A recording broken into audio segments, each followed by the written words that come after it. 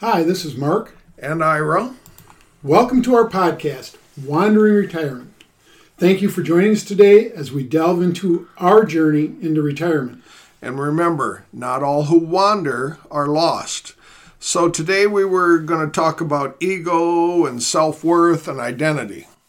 So one of the things I did, Ira, before we got together this morning is I went and kind of looked at the definitions because I wanted to sort of better understand what it is we were talking about. So let me just give you a couple of definitions here. Ego is a person's sense of self-esteem or self-importance. Then I looked up self-worth, and it said it's another term for self-esteem. Of course. And then self-esteem is confidence in one's own worth or abilities, sort of the self-respect thing. And then, of course, our identity is the fact of being who or what a person or thing is. So I guess my question is, why are we even talking about this? Why is this important? Well, I think for me that, okay, let's just say it. My maleness, I am a male. So for many males, the job is who we are. And so who we are is our identity. And from that, we gain our self-worth and self-esteem. So I think it's important because all of a sudden that all changes. So you feel like when you retired, your self-worth or your identity changed? What do you think changed the most? Or I don't know what to say to that really, except for I was a veterinarian for 37 years, went to work every day, and then I didn't. Okay. So am I still a veterinarian, first off? Okay. So there's my identity. Is that still who I am? I am a veterinarian yet, but I'm not a working veterinarian. So can I even say my identity is a veterinarian anymore? People are going to ask me, well, Ira, what do you do? Well, I can't say I'm a veterinarian anymore, and that is an identity to me. But your definition was the fact of being who and what a person or thing is. That's kind of a profession. So can you be a retired veterinarian? Oh, yeah. Okay. Definitely. But being a veterinarian, being an active veterinarian meant more to you than being a retired veterinarian. Sort of. Yeah. Okay. Yeah. Okay. And you used to go to work every day, and people would pat you on the back and, worship it. I don't know if they worshipped at your feet. Yeah. You got a lot of positive reinforcement being a veterinarian every day. My job as a veterinarian was an ego-feeding thing every day. I think I find that fascinating. I mean, I believe you, okay? But I find it fascinating because one of the things I think about a veterinarian works with animals. And I would have thought a veterinarian by measurement, introvert, extrovert, all that sort of stuff, would be more comfortable with animals than they would be with people. But you're saying, not that you weren't comfortable with animals, I'm not suggesting. Yep. You were more comfortable with the people part of that. Well, when one of the advantages of veterinary medicine, and by the way, large animal veterinary medicine is what I did. So I get in my truck and I drive farm to farm. But because of that, you can have a student with you. Okay. And one of the things you emphasize to these students is don't think it's all about the animals. You need to work on your people skills, because never or rarely did I work on an animal that there wasn't a person there. And I'm there because of the person. They're the one who called and said, Doc Ira, I need your help. Or, Rover is sick, although not too many horses are named Rover. So I need you to come out. So it really is about the people. And, okay, that's interesting. So, I mean, of course, you cared for the animal. I'm not suggesting that. Yep. But as much you were caring for the owner of the animal, they needed the encouragement, the reinforcement that maybe they're doing the right thing, or they needed the training on to do the right thing, or when to call, or gee, you don't really need to call. I mean, I'm sure you didn't say, hey, why did you bother me? But there were times. But no, I really do think that most veterinarians would be well served with a minor degree in either psychology or sociology or something, because it really is about the people. That's interesting to me. I just find that, I don't know if fascinating is the right word, but interesting, because I would have expected just the opposite, but I understand it now that as you talk about it. One of the things that is, we've talked about this a little bit. You've now been retired, I think, going on 6 months or whatever. I've been retired now going on 4 or 5 years. It's taken me a while, and I never thought about my ego or identity too much because I changed identities frequently. You were good at that. But it's interesting to me that that's sort of been a bigger issue for you, whereas for some folks it's not an issue. Well, yeah, but that again is about what you do. What your job is. My job was very much people-oriented, very much involved with them. And these animals, second to their kids or their spouses, are probably the most important things in these people's lives. So it's really, you become part of their life by taking care of their animals. Right. And so day in, day out, you're working with valuable things to these people. And both in real money and in just emotion, I suppose. Oh, yeah, especially the emotion, though. Yeah. It really is. It's a huge responsibility to take care of the animal, because in so doing, you're also taking care of these people's psyche. Interesting. When things go bad, things go bad. It's not just the death of an animal. And so that's been a little bit of a struggle for you. I think about a couple other people that I know have retired in the last few years. One is my brother, and he was a teacher. And one of his comments always was, well, I've had 30 years or 35 years of practice, because they had every summer off. So they got used to being not working. Yeah. And then I think about my wife a little bit, Kathy, and she, as I've mentioned before, I think it took her 3 times to retire, finally. And that third time, she was like, the next morning she got up and she was fine. So I've got those examples of people that just get up the next day, the day after their last day of work, and I don't know if fine's the right word, but they've already moved on and stuff. You've actually started to move on here in 5 or 6 months or so. Well, and I'll argue that it's taken me 3 or 4 years to move on. So, and I don't know if move on's the right word. One thing when I was thinking about this, and how the discussion was going to go and everything, was I loved my job. Okay. And that was, I'm very fortunate that I loved my job. I loved it to the day I stopped. And I still think back fondly. And I mean loved. This is not just something I enjoyed doing. I loved my job. One thing I had the advantage of, and I think that probably has helped me transition relatively shortly, is as much as I loved my job, I still would have preferred being home. I liked being home. Interesting. At the end of the day, I didn't say, oh, what can I do to stay working? I went home. And I was ready to go home. I loved being home. I loved my wife. I loved my situation. So I think that has helped the transition somewhat too. That's interesting, because and I'm just guessing here, but that says you sort of had a balance going into this. Very much so. So, when I was at work, I was at work, and when I was at home, I was home. And that's what they always taught us, tried to teach us as we were going through our careers. At least I was always sort of taught that you need to be present where you were, whether it was at home or at work or whatever, and don't take your job home with you, but also don't take your home to work with you if you could avoid that. Yeah. So what about you in your professions, plural?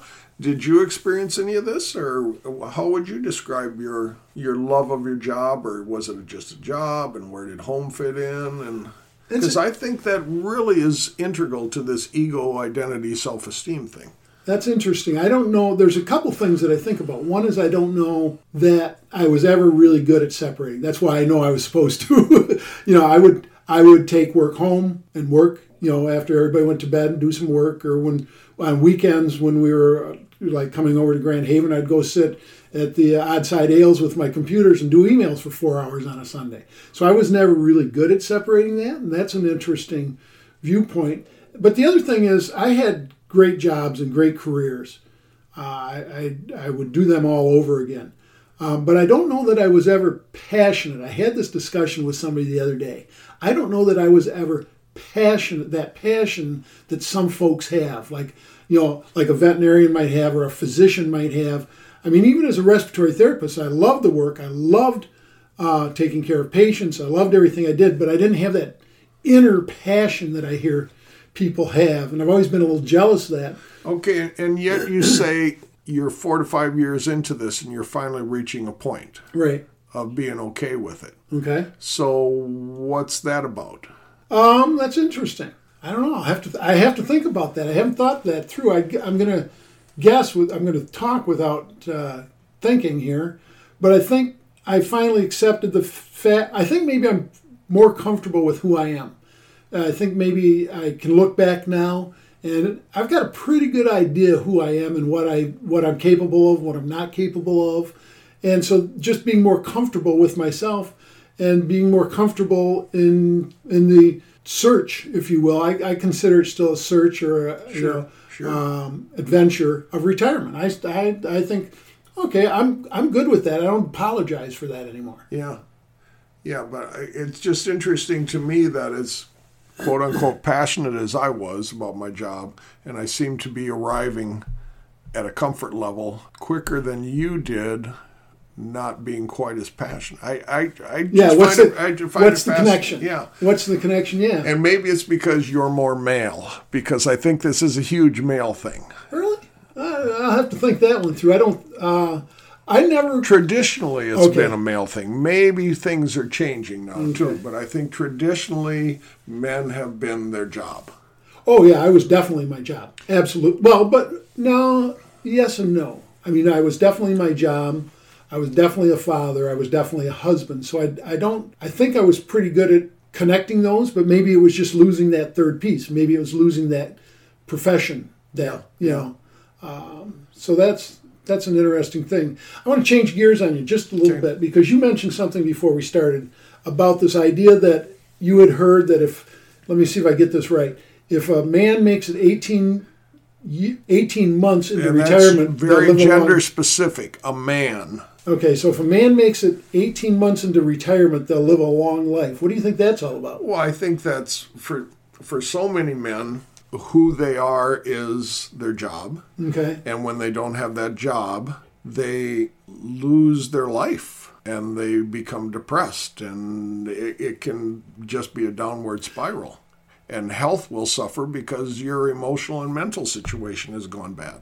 That's interesting. I hadn't thought about that aspect of it, but one of the things that strikes me as I sit here and think about this whole conversation, and I know we'll get into a spousal relationship conversation later in a future podcast, but one of the things I felt really good about even the day I went into retirement is I liked my spouse.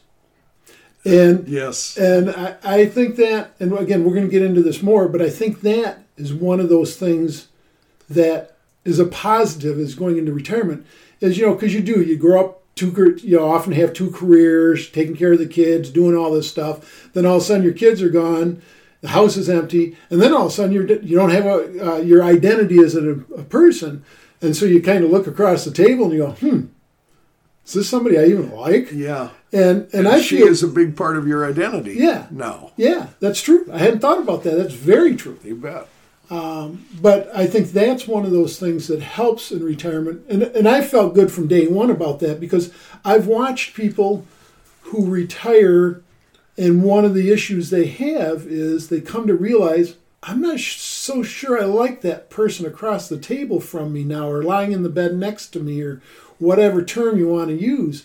And I think that would be a huge... I've seen people do that. I've never talked to them about it. But I would think that'd be a kind of a huge stressor. Gee, I'm 65. I've got this person I don't even like I'm living with, or don't like very much. Or you have to learn to like all over again. Yeah. And do people do that? Yeah. By that time, we've sort of established our ways, if you will, or whatever. And you probably... I guess you can like them. Maybe if we do a season 2 of this, we'll get an expert in on this, and we'll have him talk to us about it. But I think both you and I have been very fortunate there, in that we like our spouses. Yeah. I think that's very real. It does bring to the point, though, again, if I may come circle to my ego again, I guess I have a huge ego, and I guess maybe it's kind of frail. I don't know. I think I'm doing okay. But the other thing that was really a big part of my job is people. The people contact. Okay. And now that I'm retired, I don't have that people contact even. Wow. Okay. So that's very true. So I'll share a little bit because I agree. I noticed it. I don't notice it like you've noticed it. I don't pay that close attention. I'm not as smart as you are. Yeah. I'm just self-centered is all.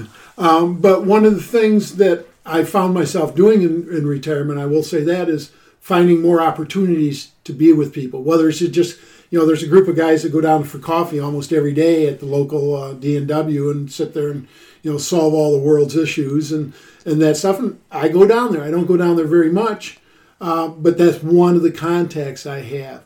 Going the spiritual organization we belong to, working on committees there or other volunteer stuff in the community. I guess I do that. I had thought about it like you're saying, but I'll say I've done it somewhat intentionally to make sure I'm interacting with other people. Yeah. I think it's always important to be involved in your community. Mm-hmm. But I also now understand why a lot of the volunteer organizations and communities are filled with older people. Because, number one, they have more time. Sure. Number two, they have the more need for that social contact and being involved. I mean, I've stepped it up already. I'm involved in more things already now than when I was working last year. Okay. So it's all about social contact, though. I think giving back is good, too, but social contact. But that's feeding your ego, then. It's helping you get an identity. Like I can just speak for myself. I have an identity in our organization now because of the activities I've taken on. You have an identity in your community because you're a member of the Community Foundation Board. I mean, they'll help. Does that? Sure. That's a part of it. I think that's part of my identity, but I think that's also a need I have. I know you say you know yourself. I know myself too, and I know that I want you to like me. I am a people pleaser. I am an Myers-Briggs ENFP. So I have that need for social contact, whatever that is. It might be sitting down and drinking coffee with someone, going out for lunch. It might be working with a volunteer organization. I need the social contact. So yes, it is my identity because I am a social being and I need that very much. But it's more about the social activity than my being identified as, now he's a huge community volunteer. I'm not looking for that. I'm looking for the social contact. Okay, so that's self-esteem or whatever. Is that probably ego? Yeah. So where would your identity come from now then? My life. No, okay. What the hell does that mean? Well, my identity is, like we kind of started this conversation, I'm a retired vet. Okay. I'm a Michigander. I live in Coopersville. I am involved in my community. I enjoy nature. Those are my identities now. Okay. It's not so much professionally as much as it's much more personal. Oh, that's okay. So I hadn't thought about that. That's a perfect sort of segue. Is what we're kind of talking about is when I started this conversation or we started this discussion about identity, I had in my mind mostly our professional identity. And as we've talked about it, we've got multiple identities, if you will. We've got our professional one, we've got maybe our relationship one or a family one, whatever you might want to call that one. And then we've got how we also look at our self-identity. Yeah. Okay. And so maybe and correct me if I'm wrong, maybe what you're saying is that is our identity changes a little bit from, I'm a veterinarian, to all these other things you just described. So it's gone from a professional identity to more of a personal identity. Is that true? Yeah. I really hadn't thought about it in so many terms either, but I think that's very true. Yeah. Okay. Yeah. So that's interesting. So I was sitting here thinking, and maybe we'll cut this out, but I was sitting here thinking, so is this how people get scammed? The older people get scammed, is they want that contact so bad that they, they'll answer the phone and send the guy in wherever the money, Sierra Leone or wherever you send the money to so he can get on the boat or whatever those scams are. That could be a part of it. It has to be a part of it. Sure. It has to be. So if we're aware of it, and if our listeners are aware of it, they need to be thinking about that. Maybe one of the things we all at this age need to make sure of is that we have these connections. We're not all introverts, we're not all extroverts, but it doesn't matter whether you're an introvert or an extrovert. We all need some kind of touch point with other people. Is that what we're saying? I think so, yeah. Okay. And that changes with retirement because all of a sudden you don't have those guidelines and that structure. What is structure now? Is structure just looking at your calendar with your spouse and saying, this is what I'm doing today, what are you doing today? Or is it actually organized? but there's not as much structure. So Okay. it becomes... So it becomes incumbent upon us as we move further and further into retirement is to keep lines open as best we can. Yeah. And to find groups, whether formal or informal, that we can kind of sort of rely that they're going to be there. Like I picked on that coffee group. They're Sure. going to kind of sort of be there. If I need to talk to somebody or just get out and, air my grievances or help cure the world's ills, I can go there. If it's a spiritual organization like we belong to, or a church, or, the Kiwanis Club or whatever, people in retirement, as we go through the retirement years, need to make sure that we find and take the time to engage ourselves. Is that Right. kinda? And I think we're going to cover this in the future too, the guilt thing. Okay. But if you can be self-centered about this subject, you need to find things that fulfill your needs. Interesting. Whether those are personal, whether those are professional, whether those are financial. You may have financial needs that you need to fulfill that role yet. Okay. And that you need to find that situation that helps you through it and helps you transition into it.